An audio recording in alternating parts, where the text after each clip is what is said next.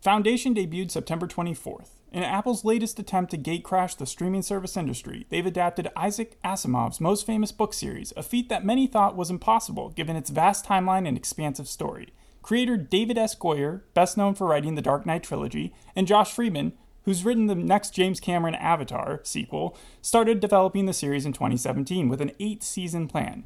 Today we discuss the first 2 episodes, The Emperor's Peace and Preparing to Live. You ready? Yep. Let's begin.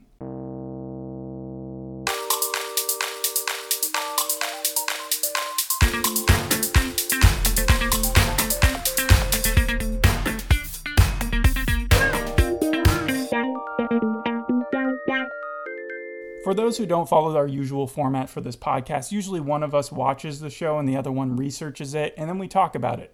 But I was so excited for this show, I insisted that I could also watch the first 2 episodes. So we both know what happened, and I know a little bit of the background information, but we're basically going to talk about the plot of the first 2 because it's so dense. Out of all the shows that we've watched together, I'm glad that we both watched it because, there's just so much information jam-packed. Even when just 2 characters are talking to one another, you have to be, fully invested in it. Yeah, and that's because of the source material it's based on. It's just incredibly expansive, like I said in the intro. And what anyone should notice when they first enter this show is truly how spectacular it is. And I mean that in the truest sense of the word. It feels like Apple has decided to take all those wallpapers that they've been putting in the back of their MacBooks for so long, whether it be those cool mountaintops or when you go to the actual desktop wallpapers and you're able to sort through all the volumes there and you're seeing the planets and stuff.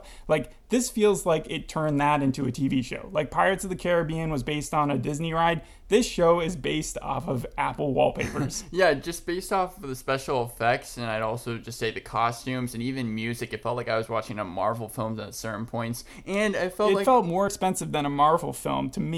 It felt like this technology we haven't seen in a show yet. You talk about Game of Thrones, which came out 10 years, was cutting edge with CGI, did amazing things. Walking Dead before that. We've seen Expanse try to test the boundaries on Amazon and sci-fi. But this... Raised by Wolves also a little bit. If there were 3 shows that this reminded me mostly of, it was Expanse, Raised by Wolves, and His Dark Materials.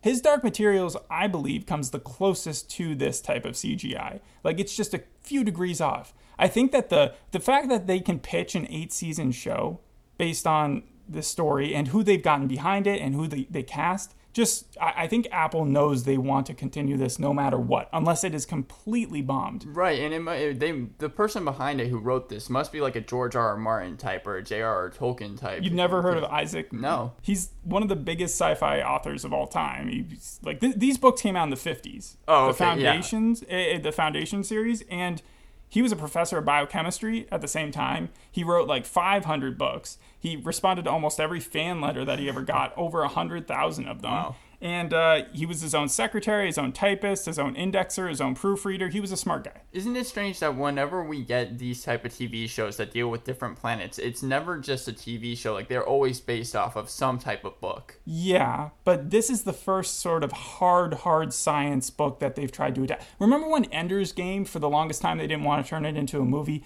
because they were afraid that they wouldn't be able to show on screen with it. That's what the main fear was with this story, because it takes place over 1,000 years and it's kind of anthological from what Hold on, you said this came out in the 50s? Because this is 1951, This is dealing with stuff like climate change. Well, see, the thing is this. New York Times says this doesn't add up. They've added too much cliche stuff to it. Rolling Stone says the new stuff doesn't make it better. Gizmodo ain't buying it either. Huh. So it's got mixed reviews. They don't hate it. They just find it because what the showrunners had to do was they had to really change a lot. And I'm not just talking about, they flipped the gender of Gale. Okay. But I that's one of the few moves that every place seems to love, because she does a good job. Yeah. I didn't even notice. All the acting is great in this. Yeah, but as far as taking a story that was meant to be very sciencey and then adding drama to it, that's what they kind of had to do. So they had to invent a lot of storylines. So that had me questioning, since I never read the books, storylines like in episode 2 when Gale gets sidetracked, where she's supposed to be in charge of a whole colony that's supposed to save Earth, right? And instead she gets distracted by one lady who wants to have who's pregnant, who wants to keep the baby. And it just seemed like kind of an odd juncture when you're dealing with trillions of people's lives. Well, she might be pregnant too, right? That's what happens about 20 minutes in. No. She's not pregnant. Oh, okay. I'm sorry. So Yeah, she had like an ultrasound or some sort of medical exam that was just checking. They did say something about a zygote, so I understand what you're talking about. But I think that we should probably get into the original plot here. Yeah, it's pretty expensive. So in the first episode, the first thing we see is Terminus. And we're not talking about Walking Dead Terminus with cannibals and stuff. It's like a society on a planet that is, it doesn't have a lot of resources available. It does have this weird vault that no one can get close to. And by vault, I mean like a hovering spherical, like, or not even, it's not a sphere. It's more like triangular. Yeah. And if you touch it, which someone does at the very end of the episode, they get a lot of information.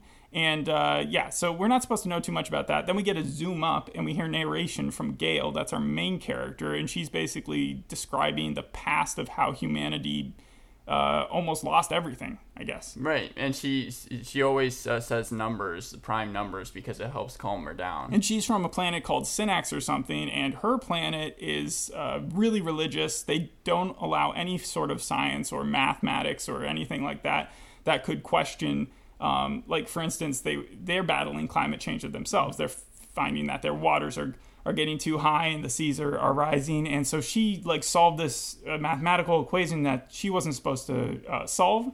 And that gets her sort of a scholarship to go to the main planet, or the biggest planet, the Empirical Galaxy, like, hub, I guess. Where she can meet Henry Selvin. Where Henry is, like, the biggest scientist that there is. And he's coming up with this prediction paradox of or probability paradox, where no matter what anybody does, we're all going to die. It just depends on how bad it's going to be for humanity. Like, there's going to be a dark age, whether it's 1,000 years or 35,000 years, depends on what they do right then and now. Right, but so no matter what, the world's going to be destroyed. There's nothing they can do to reverse it. There's absolutely nothing. And he waits till she gets there to tell her this, of course, and then tells her that they're also going to be arrested on charges of, like, heresy. The next morning, yeah. And then that they'll probably be put to death. Mm-hmm. This happens. She goes into trial. She supports his findings in the limited amount of time that she has to look over his calculations. Yeah, but the one important thing is that after, like, as because she's needing to say this in front of an audience, she's told the day beforehand. Well, the courtroom is publicly available. Like, they're playing it on Times Square, right, like the big screen, yeah. Yeah, but she's told by someone, if his findings end up being true, we're going to kill you. If his findings end up being false, we're going to kill him. Well, I think it's more complicated. It's like, if his findings are true, you just tell us, but then you call it false, and then we'll just kill him. But if you also say it, then we kill both of you. So, like, they're basically pushing her into a corner. And they kind of find a way around it, though, because she kind of defends him and says, hey, if the emperors kill him, and we haven't talked about the emperors yet, but if you guys killed this warning sign, basically, if you kill the only scientist who understands this, and me, then you're even screwed more than you would be otherwise. This will lead to rebellion. You'll be dead within the year. And so that leads them to kind of get sent off to Terminus, which is, like, years and years away, even with their technology that blasts them at the speed of, I don't even know what. They go by black hole speed. Like, the way that she got there, she had to be knocked out from her planet to Trantor? Is that what it's called? I think it's Tantrum, right? Tantrum? I think so. I don't think it's Tantrum. Oh, Tranton. Sorry, Tranton, yeah. Yeah. And then Brother Day, that's played by Lee Pace. We'll talk about the Empire, I guess. Those are the clones. So the Empire is the imperialistic, galactic, like, people. He's based off some dictator that existed thousands of years previously that cloned himself and now has 3 versions of himself constantly running the planet. But there's the middle one, Day, that always is so, like, the younger version is Dawn, then you have Day, and then you have Dusk, who's the old guy. Right. So you have 3 versions of him always walking about, and Lee Pace plays another villain. He's done that a lot. Well, the thing is that he does not want to hear about Henry at all. So they have this big mural in this castle, and this person has been cleaning this mural, making sure it's looked good for decades upon decades. And just because he's found with a book written by the Henry Selvin person, he is put to death immediately. But I think they did that just to kind of say, don't fool yourself. These characters are villains. These emperors might at some point seem like they're a little understanding. They're not as evil as like the Emperor in Star Wars, where he just wants to destroy everything and create chaos and have the dark energy rule everything and the Force like be yeah. But like these people are just interested in power. They're very power hungry. They're cloned from a dictator, so that's in their DNA. That will never change. All they want is for things to be peaceful around them because it benefits them. So like at the end of the first episode, there's this huge terrorist attack after the trial of the heretic right, this is when everything's scientist, coming to right? Head. Right, yeah. And they blow up the giant space elevator that doesn't exist in the books. So you know how I was talking about the reviews and how like they kind of trashed the whole concept right. of taking this book and adapting it? Well, I'm reserving judgment. I've watched over 2 hours now of this program, but it is so complicated and there's just so much I know they put into it that I feel that it would be unfair to judge it solely based, especially since I haven't read the source material it's based on. But just from viewing the 2 episodes, I am unwilling to give it a rating yet. Really? But like, can you say if you liked it or not? See, that's the thing. I don't know yet. I need to see where it's going, and it might not be going anywhere. If they're running 8 seasons, I might be really lost by the end. But right now, the first episode had a great ending, and it also had a ton of stuff happen, a lot of characters. It was hard to keep track, but I wrote some stuff down, and it felt like I understood it. The second episode was way slower. It dealt with just them flying to Terminus, and then we got some of like the hunt for the terrorists back in with the Emperors, but mostly it dealt with Gale and her relationship with Raish and her relationship with Henry the scientist. But then there's a cliffhanger at the end of the second episode where Henry, the main science dude who's predicting that the world will end and who never thought he would actually make it to Terminus, is murdered by his second-hand Raish. And the thing is, I have a prediction about that. So I want to hear what you say. Well, okay, so I want to say first off that I found the second episode a lot like The Grove from The Walking Dead, where when Raish and... So slow until Gale, it got... Yeah, fast. when Raish and Gale were together, I was like, is this some Pandora CW show where it's like, we're going to have to... Really? So you were that willing to just throw it into the bin? Well, I mean, like, I liked the first episode, but I was like, this is just all this. There's just a ton of scenes of them two talking, and I'm fine with characters. I agree. The thing that pissed me off about their relationship the most, though, was that Gale is supposed to be from this really restrictive, conservative, like, place that she just left. She just left it. So she's grown up her whole life with these strict rules in place. And suddenly she's an expert on relationships? Like, she never would have had a boyfriend beforehand. And now she's all lovey-dovey with this guy. Like, she had no confidence issues whatsoever. So it just didn't play realistic to me for a character that you set up to be so closed off and so mathematical. And that was part of my problem. But then at the very end, she has this feeling where she's just like, something obviously isn't well. She's in a pool, which she had that in the first episode too. She can like premonition of like something's wrong with the tower even before she saw the explosions. She's really good at it because she runs to the room of Henry, and it seemed like Henry and Gale, it was going to be their show. Like, it seemed like that was where it was heading. And sure, Henry might die later on in the season, but it seemed like we were going to get more scenes with them.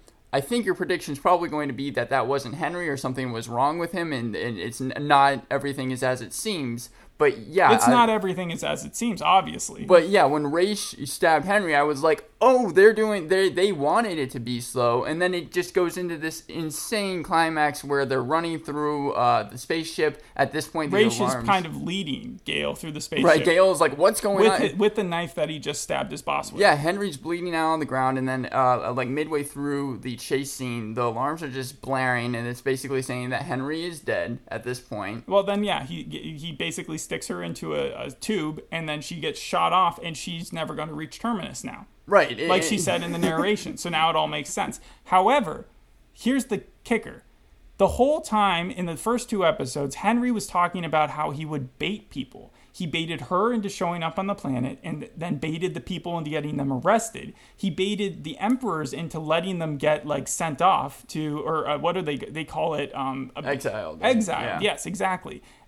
So everybody's getting baited. He baited Raish in this episode a lot, like insulting him. Oh yeah, no, there was we should probably mention the dinner scene. So he's very manipulative. But the thing is here, he went to the laundry people in the spaceship. I liked how the spaceship was set up. Everybody had their due tasks. And at first, when I thought they were being exiled, I thought it was just them in a spaceship. Yeah, me too. I thought it was going to be like Interstellar, where there was only a small. But no, this is going to be like a full out like. They're community. Doing simulations about what they're going to do. That was when great they get too. To the That reminded Earth. me of Star Trek. But let me get to my point. Yeah. So Henry, right? He went down and he got his favorite shirt. Why did he want his favorite shirt? Because it had an ink stain on it. No. Right? But why would he want that at this particular? Why is that so important to him that day? If they're going to be on a spaceship every single day. Well, he obviously wants it to be significant. So something to do with his death, maybe. Maybe he knew, or maybe he planned the fact that he was going to die. Maybe this was all supposed to happen, and it worked out the way he wanted, a la. Any of those other things where like you find out the murderer actually is the person who died. Like it was a weird suicide attempt. And that because Raish were led to believe in this episode, and I think it's like a false lead, that he turned on his boss. Right, because at the dinner scene, because he got angry with Henry. him. Well, Henry is calling Raish's dad like an alcoholic, and then Raish is like, no, that's not the case. He became an alcoholic when I left with you, and and through either baiting him or because like he knew the end game, I think Henry wanted whatever happened to him to happen to him. I didn't think about it that way, but yeah. I mean, but I might be just completely off base. I think Gale is confused right now. Yeah, I mean, she's just dodging asteroids in a tube sent off to who knows where. With breathable water, I was like, okay. But also, I have a theory about the vault, too. Because then at the very end of this episode, the second episode, we see, or is it kind of mid-tier of the episode? Anyways, the girl 25 years later, or 35 years later, in the Terminus planet, right, going up to the vault, able to actually touch it. And I think they say that like that is the thing that like ruined humanity, or like it causes a destruction. That was the end of the first episode, I thought. Oh, okay. Was it?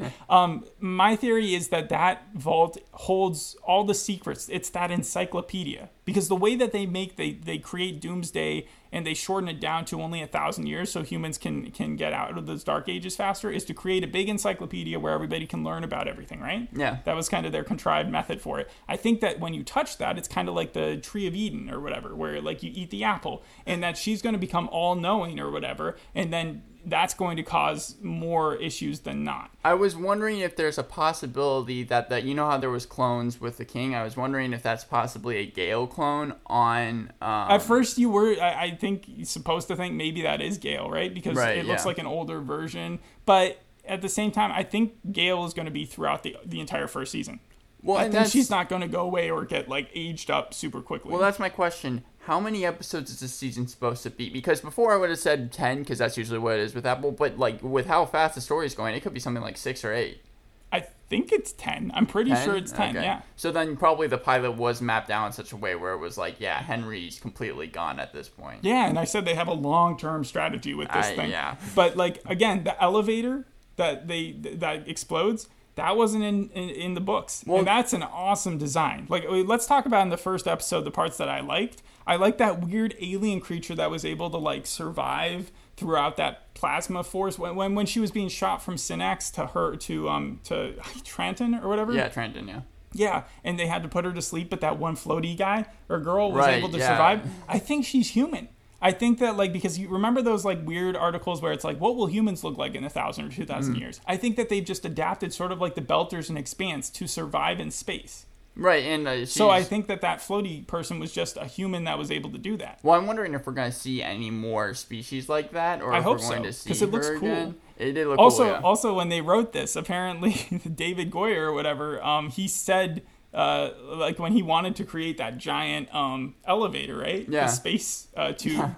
It reminded me of Elysium. They were like, they're never going to let you do this. It's too much money. And he was like, I don't care. I want to do this. And then they did. And then the way that Lee Pace describes it, once it had fallen, it's a little weird that 2 explosions caused the entire building to fall down. Right. Like it was more 9/11 in that way, and it was supposed to be. And it's taking down, it's taking down King. But Day's it loops around the planet. statue. It loops around the planet and then goes deep into it. Like he's talking about 100 million people dead, but he's like it literally vaulted around the planet. And the way that the dead bodies are kind of floating in space reminded me almost 100% of Rick and Morty season 3 episode 7, the Rake world or whatever. What's that really spaced? right? Is that badge? No, that's the Simon Pegg show. What's Yeah. the show with Hugh Laurie that came out a few years Oh, ago? like Space Avenue 5 or Yes, something like Avenue that? 5. That one made a joke about the same thing where the dead bodies would kind of just encircle the ship with a gravitational pull. But this obviously had hundreds of thousands of people Right. orbiting the planet that they need to get rid of. And Day wants those bodies. He's like, make that the top priority at the beginning of the Yeah, second because episode. he's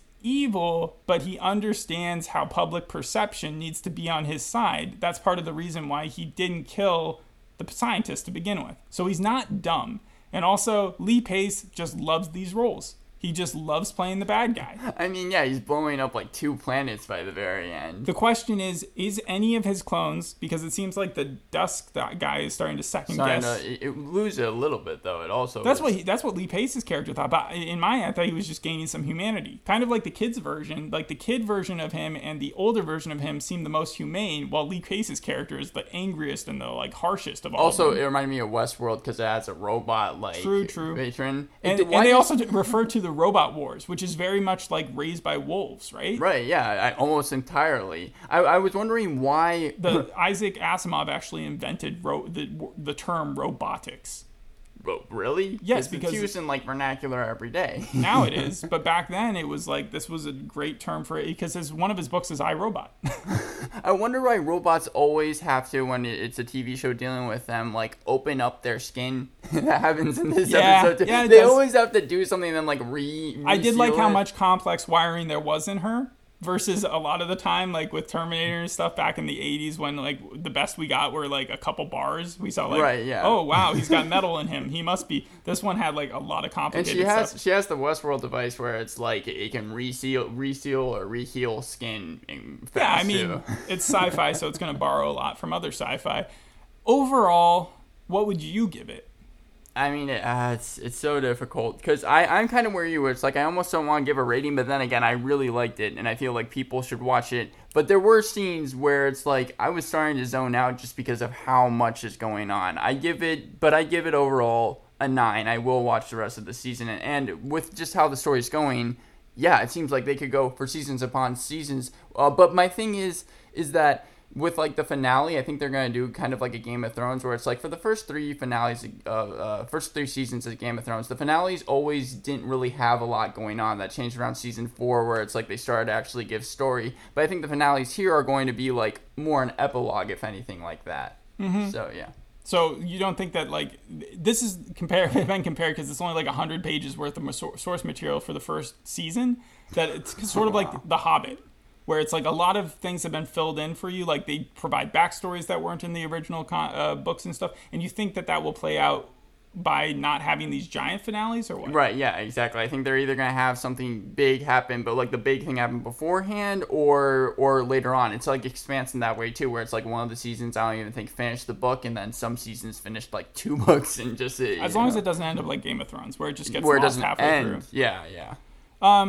So you asked me, there's not a lot of times where we talk about the show before we actually start the podcast, but you asked me to look into Bear McCreary, the guy who made the music, because you recognized his name. He's done The Walking Dead, Happy Death Day, 10 Cloverfield Lane, Eureka, Caprica, Snowpiercer, the TV show, Playtest, the Black Mirror episode, God So of he's War. done a lot of like kind of independent They stuff. are not casting or putting anybody in charge of this show who hasn't had a proven track record. That is what I learned. Even the first director was the person who did like Snow White and the Seven, or the Huntsman one. Well, isn't it a Henry guy? Was he the guy from Chernobyl? I can tell. Yeah, of course. Yeah, right. Jared, whatever his face is. Yeah, absolutely. That's where he's from. And then the show, like For All Mankind, right? It also likes to do very cinematic shots, and Apple just loves those, and I love it too. I really wish that like Expanse was made now, even though it was only made a couple of years ago. And I love that show, but I think it would be even better looking if it was made now on this budget. You can definitely get lost in the series sometimes, like you were talking about, where you just stare at the scenes and it's too amazing. Like when she went into the apartment, and then suddenly, Right. like, it was just a regular-looking, like, sci-fi apartment building, and then she walks in, and there's the window, and it looked like the town. TVA. Yeah. It looked like the TVA was in the background, that whole... I mean, just when they get to it put Tantrum. Disney to shame for their CGI in that. So the other things I liked were, like, the themes of... First, you had the climate change stuff that I think if you're adapting a 50s book and you're still able to pull that from it and make it such a big issue here, like that, great translation. And then you have the religion, the customs that come with that, the fact that she had those little dots on her face that needed to be removed. They needed to take them out, yeah, and blood just... And then you have seers, and then science versus politics.